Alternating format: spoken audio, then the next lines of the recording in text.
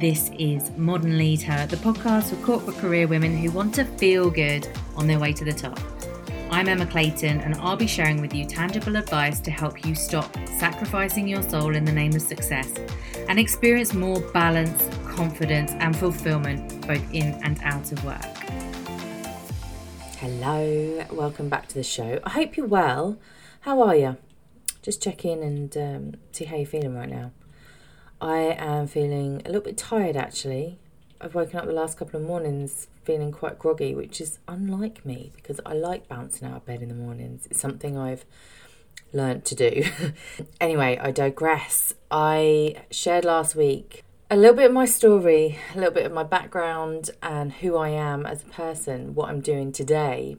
And I guess I would describe that chapter of my life working in corporate as pushing and striving to get to the pinnacle of my career, which was that director level role, and realising that it was not all it cracked up to be, and feeling very ready to go on and do something else. And having my hand forced, right? I would never have necessarily gone on to do this if I hadn't have been faced with redundancy. You know, I've never looked back, never regretted it. It's been tough. I'm not going to sit here and say it's been a bed of roses. But I've very much been on a journey since I left that world. And that's what I wanted to describe in this episode because it really informs the work that I do with women. And I would describe those women that come to me as successful career women who desire more. They want to show up in life and at work more authentically, in true integrity with who they are without having to push and force things. They want to use their voice more, to share their ideas, to have an influence and make a positive impact in their work. They want to overcome unhealthy behaviours and habits. They want to lead a longer, more healthy and vibrant life, and to go home feeling fulfilled at the end of the day, and to be more present than ever with their family, and to really live life fully. As cliche as it sounds, that is what it's all about. So yeah, I've been on quite a journey since leaving because I have to admit that I got to that point where I left and woke up one day going, well, who the hell am I now if I don't have this prestigious career and job title to spout out when people ask me what I do, and I don't have the travel around the world on work expenses and don't have, the big bonuses every year. Who am I? What am I all about? And what am I here to do?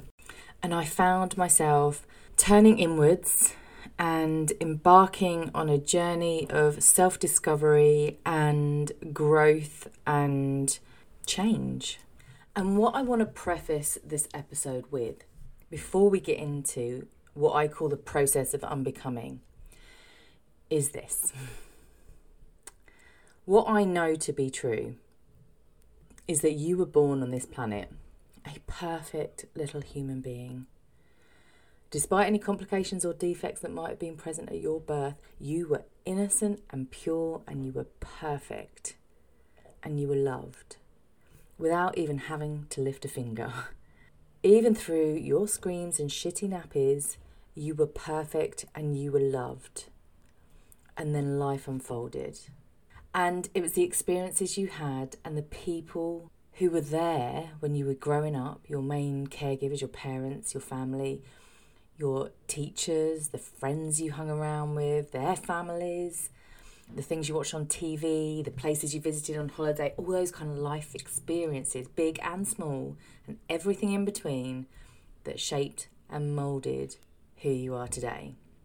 It was the things people taught you, told you, or did to you or around you that made you start to see the world through your own lens, to believe certain things about yourself and the way the world works in only the way you could see it because only you had had that exact experience growing up.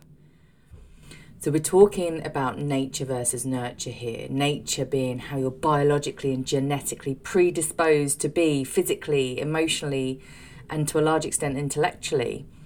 And nurture being the external influences on those traits. So we've all learnt a few things along the way that have helped us get here today. they've served us, and they may no longer serve us to get to where we're headed on our leadership journey. Let me give you a personal example.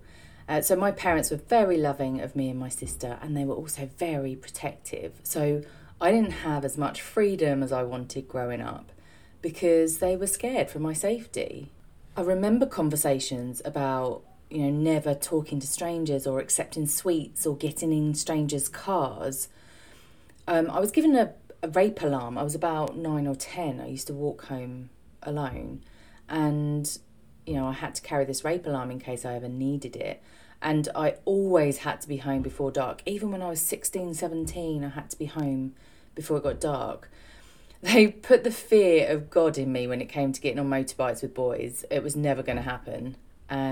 But they also tried to scare me about getting intimate with boys or smoking or taking drugs. And I really did play that good girl role because I wanted them to know that I wasn't going to get in trouble. I was safe. I was okay. They didn't need to worry about me. I became this people pleaser, going out of my way to make sure that they knew I was okay. That was until I hit that rebellious age at about 14, 15 and started to lie about where I was going or staying that weekend, or absolutely experimenting with boys and alcohol and smoking and even some drugs. Now, thankfully, I pulled through that time in just a couple of years. By the time I was 18, I turned it around again and came through. But how much of my people-pleasing tendencies throughout my career were down to nature or nurture? What about the extent to which I overworked to achieve the impossible against all odds to make sure that I was doing a good job? What was the drive behind wanting to be a high achiever? Was it the fact I was going to get a better bonus at the end of the year, or was it the fact that I was seen to be doing a good job? Just to draw a comparison with the current day situation that I have witnessed more recently, my niece and nephew, my sisters too, 7 and 4, and they have a lot of freedom to explore, which is beautiful to see. Like, I'm so happy for them that they're not wrapped in cotton wool. And we were at the park, we were sat outside the cafe, we'd just had some drinks, and they wanted to go to the park, which was, it was out of sight, it was a bit further around, and my sister said, okay, you go. And off they trotted, holding hands. They were happy as Larry. My mum, however, grandma, jumped up, went across. She snuck through the bushes to see them just to make sure that they were safe, right? From a distance, bless her, which was probably quite difficult for her to do. But they have a lot of freedom. They had a lot of trust put into them as well, that, they would go to the park and then that they would come back and that they would be okay. And there was no doubt in their minds whether or not they'd be safe because there hadn't been that seed planted. So this isn't to say one way of parenting is right and another is wrong. This isn't to make my parents wrong or yours.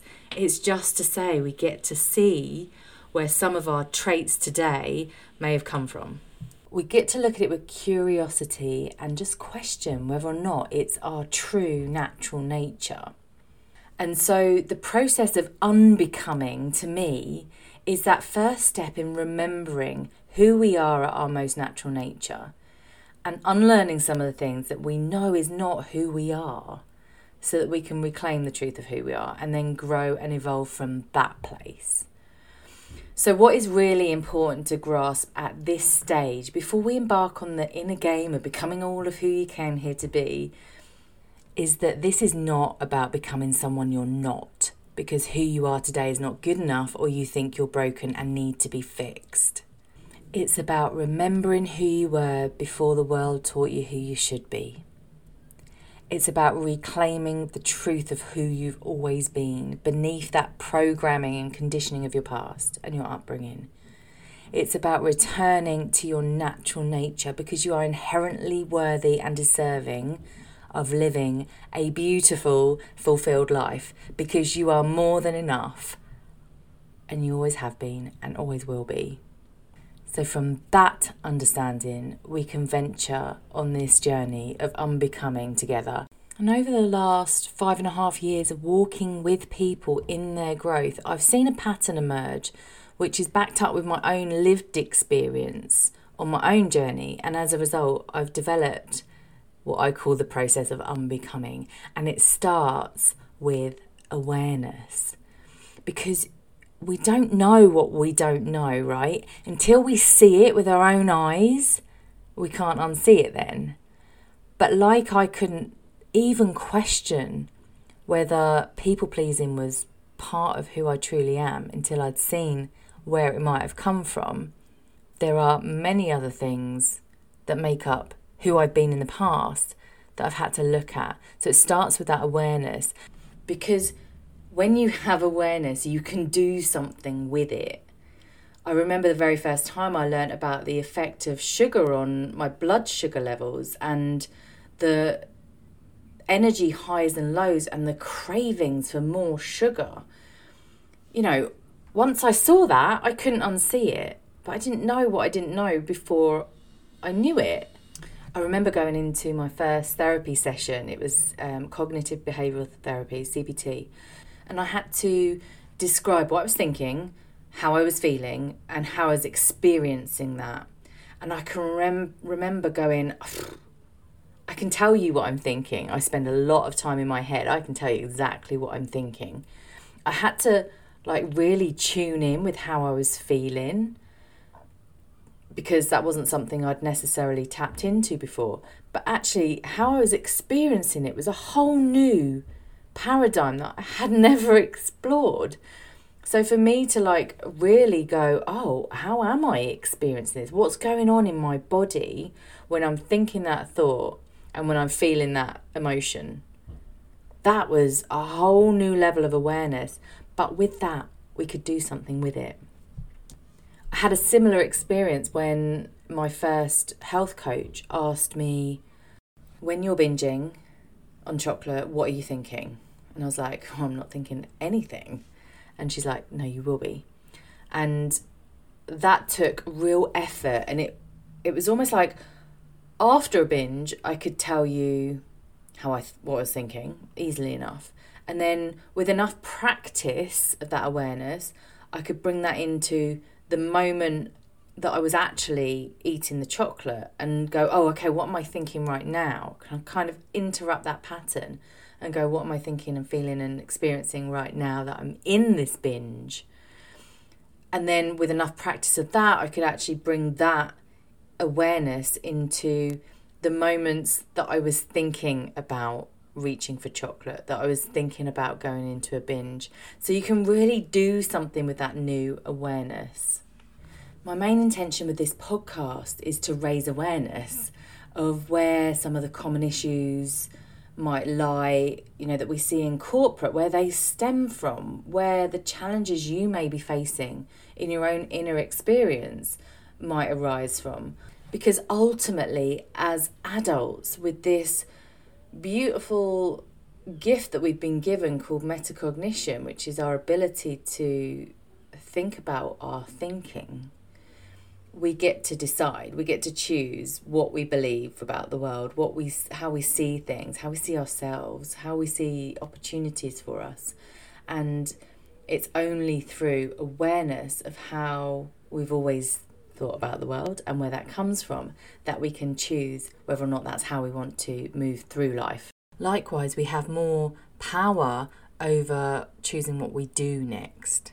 So when I've caught myself just before I'm reaching for chocolate, with that awareness, I get to choose. Do I really want the chocolate? What are the reasons for it? What else is going on for me?